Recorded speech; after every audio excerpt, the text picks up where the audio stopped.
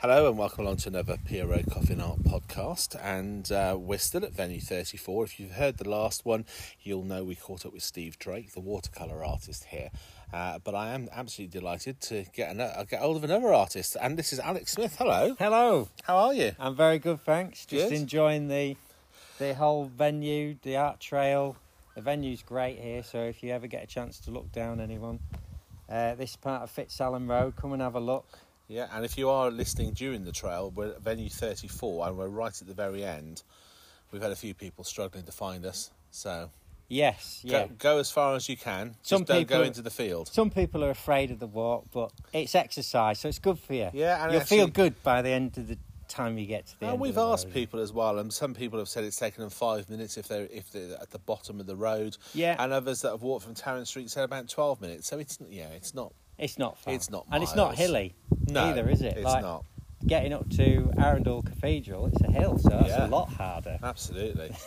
So we're sat in the garden, not quite as sunny as when I was with Steve, but I am pleased to see that we've got more of your sculpture pieces. So you've had a very good, successful start to the trail. But very good. Do you want to tell people what it is that you do exactly? Well, I've been a blacksmith since I was 17, and I've been working at Amberley Museum as the blacksmith there, running the forge, chalk pit forge, because it's in a chalk pit. Makes sense. Yeah. So it's aptly named. What got you into it then? 17 is quite a young age to start off at. Well, my mum had horses, so I thought about being a farrier. Which is shoeing horses. Okay.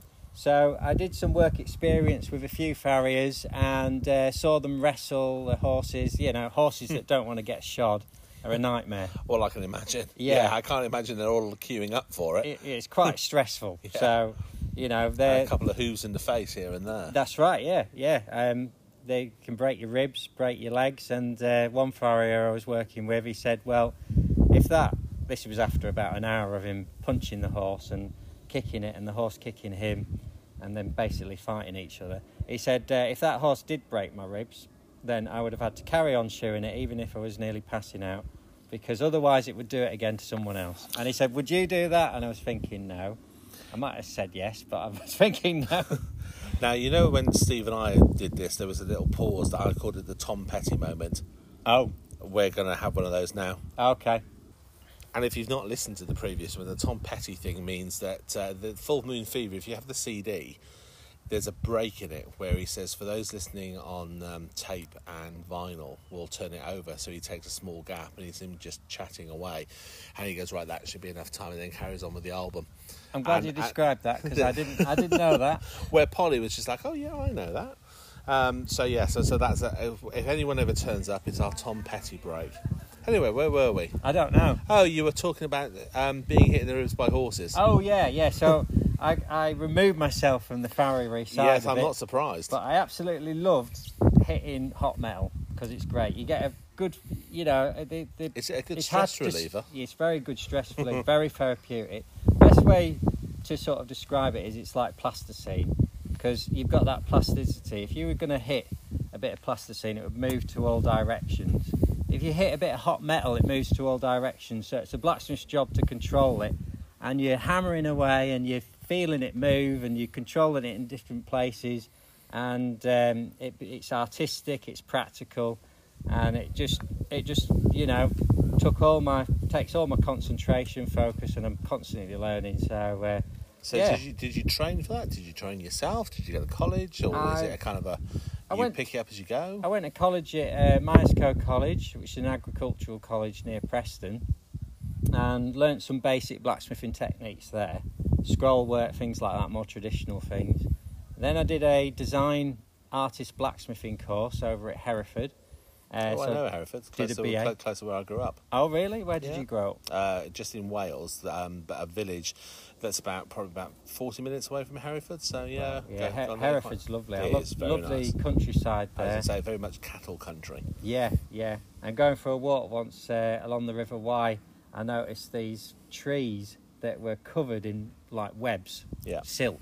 So it must have been silkworms or something. I didn't realise at the time that it was silkworms. I just thought a huge spider was going to come down and chop my head off. That's reading too much of The Hobbit. Well, yeah. I was probably about 20, odd at the time, so maybe my imagination was still firing off in all directions then. So what was the first piece that you made? Oh, God, I don't know. Probably a door handle or something like that. Yeah, candlestick holders. And have you still got that, or have you sold that, or is that one of those you hide in a drawer for no one to ever see? I gave a candlestick holder to an ex-girlfriend. Don't think she dumped me because of it. She might have done. She might have expected a better present. Maybe she expected the candle to come in the candlestick. Yeah, maybe. Missed out there. Anyway, you live and learn, don't you? Absolutely.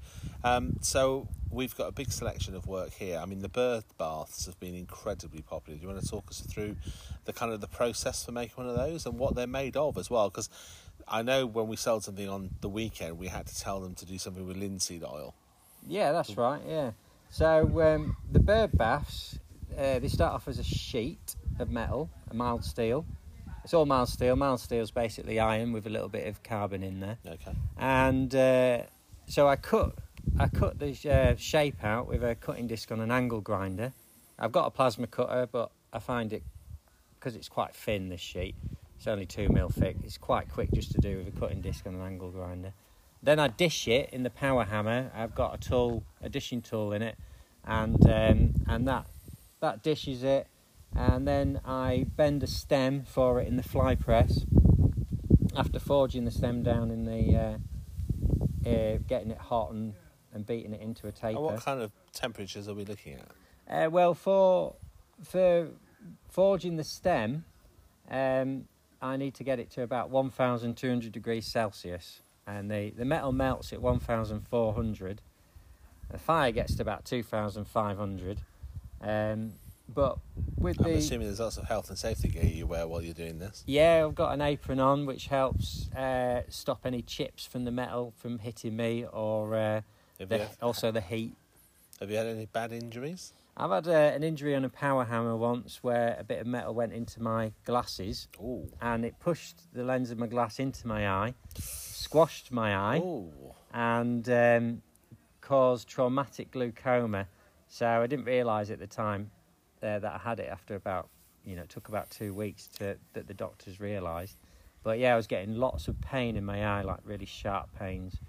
And also it split the back of my eye as well, which meant that they had to do this sort of lasering technique where they welded the eye back together at the back. Ooh. It's amazing. I should have put a warning out before this episode. I still don't know how they did it, but... it's probably not a bad thing. No, but it's amazing what they can do. They did a trabeculectomy on my eye to allow the aqueous fluid to come out of the top of my eye, and so it stops building up the pressure in my eyeball. So yeah, incredible. Should we go back to the bird baths a little bit more? Oh, the bird baths, less terrifying. Yes. Yeah, but that was... And how long does it take you to make one of those? To take about 2 hours. Oh, right, okay.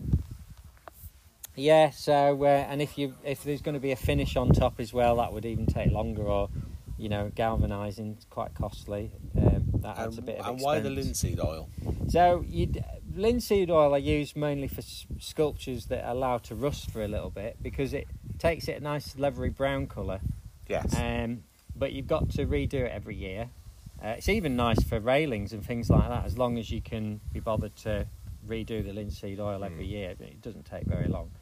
For a bird bath, it'd take about 2 minutes. But with a bird bath, the linseed oil would wipe off even faster in the actual bath bit. So you'd have to do that every month. So what I do advise for bird bath is that it either gets galvanised or zinc sprayed or powder coated, or you just paint it with 2 coats of primer and 2 coats of whatever colour you want on top, hammerite or whatever. Mm-hmm. So yeah. So you make a lot of your work at Amberley, I assume. Yeah, do you want to tell the people all about Amberley Museum? Because I know very little about it. So Amberley Museum's a great place. I've been there 14 years. It's full of characters. Does it feel like home? Yeah. I'm very settled there. Good place for a studio? Yeah, it is. I'll be honest, I don't make much money out of the visitors in terms of selling small products or getting commissions or doing, because I do lessons as well, one-to-one lessons. Okay. So I do advertise myself outside the museum. It's like what I'm doing now for the Arundel Art Trail, and try to show the community I exist. I think you've picked up a lot of new fans and followers here over the past few days. It's been great, yeah. Private view, we had a lot of our customers coming along, and they were quite impressed, I think, by a lot of your pieces. Yeah. It feels great to be out of my dark, gloomy workshop and and hot, introduced to real people. It's a lot cooler. Yeah, it's very hot in the workshop, especially when it was 40 degrees Celsius. Yes. I'm surprised you even bothered going in. There wasn't much of me left after that, I tell you. If you did sign up for a course, what kind of thing would you make? Well, how long is the course? People do the bird baths. They do ram's heads are popular because it shows different techniques such as splitting the material, drawing it down, twisting, bending, and fire welding. Very, very clever technique, and that's been going for thousands of years. Blacksmiths have just handed it over. And with the increasing technology, has that creeped into the skill and the art, or do you keep it very much a traditional? Well, you've got welding. We've got arc welding and MIG welding and TIG welding, and they're having a big effect because you can basically join things together a lot faster than some jobs I do is completely traditional. Like I did some hinges that were all fire welded together, but each fire weld was taking like an hour to do rather than 10-15 minutes. So it puts the cost up a lot, but you get a different look to it. It looks more organic because fire welds, you can't get them that precise. They stretch a little bit, so they can add to design. And presumably for restoration, you're called upon quite a lot to make things quite traditional looking, and so it fits in with like I assume places like stately homes that need things done. Yeah. I mean, if you can do it traditionally for restoration, then you should, and do it the way the techniques were done in the past. And that's what I was doing with these hinges as well, doing it exactly how they would have done it 200 years ago. Which was, it's very time consuming, but I was very grateful to have a project like that because being a blacksmith, I love all the techniques. I want to keep them alive and teach people them. So I was very even emotional that I got that job because I don't get jobs like that very much. No. So you've said about the art trail and meeting people. So this is the second time you've done the art trail, is that right? I started doing them in 2008 and stopped doing them in 2011 because I shut the shop that I was running called Bespoke Arts, which was on Tarrant Street. And then since then I haven't done any since last year. And I did an installation at the Victoria Institute, and I'm not sure there was that much footfall last year, but we were still in that pandemic period, weren't we, as well? Yeah, and the numbers were low, and also no one really knew whether it should go ahead or not, so it was all a bit last minute. What was the installation about? The installation was about being stuck into it's quite deep really, being stuck in like a negative loop. We can all think negatively, and obviously it's important to think positively, especially if you suffer from depression or mental health issues and things like that. So it's sort of about that, being stuck in a negative loop, but trying to think positively as well. And I use lights to do that, and words. So you'd have boxes with laser cut words in the boxes, and lights would come out the words. So you'd have things like paranoia or guilt, or all these sort of things, uncertainty, things that can play on people's minds and make you feel negative. But So this year it's quite a departure from that with the sculpture garden. Yeah, this is very light. Yeah. The venue, 34 Polly's and Andrews venue, is brilliant. It really shines. Steve and I was speaking about it. I mean, the pieces in the garden, it gives a real context to how people would have them at home, doesn't it, as well, and shows them off in their fullest. This one intrigues me. Do you want to describe what that one is? Because obviously me pointing isn't going to help the listener. Oh, well, it's a spiral, and the idea behind it is it looks like there's a force bringing the metal out of the ground, so it looks like it's the metal sort of being forced out and then wrapped around a ball. And this can be used as an obelisk for plants to grow up, and then the plants can then spiral around the metal frame. Okay. And make it even nicer to look at, or it could just be left as it is without plants growing up it. Where do you get your inspiration from? I draw a lot, and when I was doing my BA in Hereford, I used to analyse things. The teacher would get me to go out and just draw things, analyse things as much as possible. Things like wood grain I liked, because there was, around the knot, you'd have the grain moving in different patterns, so it looked like it being forced into shape. Or things like a sail, which is being forced into shape by the wind, or pumpkins forced into shape by the growth inside, look like they're stretching. So I like to add a bit of, look like there's a force going on within the metalwork. So you're quite influenced by nature? Yeah, influenced by nature. I'm always keeping my eyes open, which is one of the beauty of the jobs, is to be inspired. Yes, and, absolutely. Yeah. And are there any artists that you are inspired by? Gaudi, I love his work, the architect. Brian Russell, who's a blacksmith in Northumberland. He's incredibly skilled. You don't see many people that are that skilled, because the thing with blacksmithing is you can improve all the time. Yes. And the level of skill you can get to, like Brian Russell has, is ridiculous, really. And I would find it difficult to get to that level of skill, because just people aren't prepared to pay for the traditional techniques involved in those skills, the fire welding and things like that. But then that's quite similar to most art, isn't it? I mean, you know, if Steve was in there charging per hour for his watercolours, you know, they'd be twice as much as they already are. Yeah, it's one of the hard things about being an artist, I suppose. Yeah, but I always think it's fun. I like doing it. I earn less than what I could if I had a proper job. But well, it is a proper job. But it's not a very well paid proper job. Well, yeah. But I wake up every morning actually wanting to go to work, so I think that means a lot to me. It does, yeah, definitely. There's some sculptures in the back garden as well. What have we got out there? We've got another linseed oil sculpture that's rusted and gone leathery brown because of the linseed, and that's called Nature's Rhythm.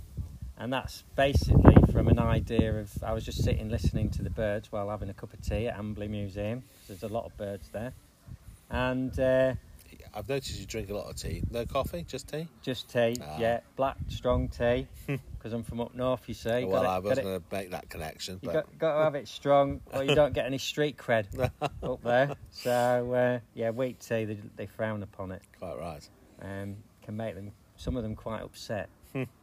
Anyway, so, the sculpture Nature's Rhythm is, I was listening to the bird songs and thinking, what would that look like if I did that in metal, you know, a manifestation of the actual bird song, a physical manifestation. So I did a few sketches of how that rhythm could look. Do you always carry a sketchbook with you?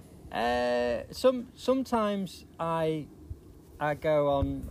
I'm a funny person because I can get really obsessive about doing things in stages. So I'll be drawing,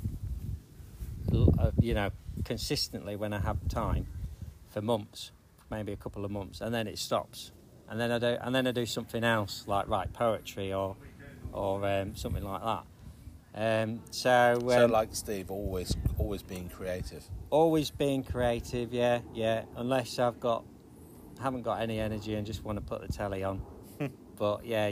Usually, if I have got energy, I'll want to be focusing on something creative.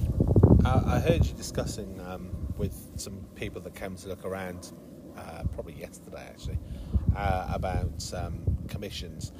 What's the largest thing you've been commissioned to build? Largest thing? And what was it? Well, I did an archway for someone. This was a funny job.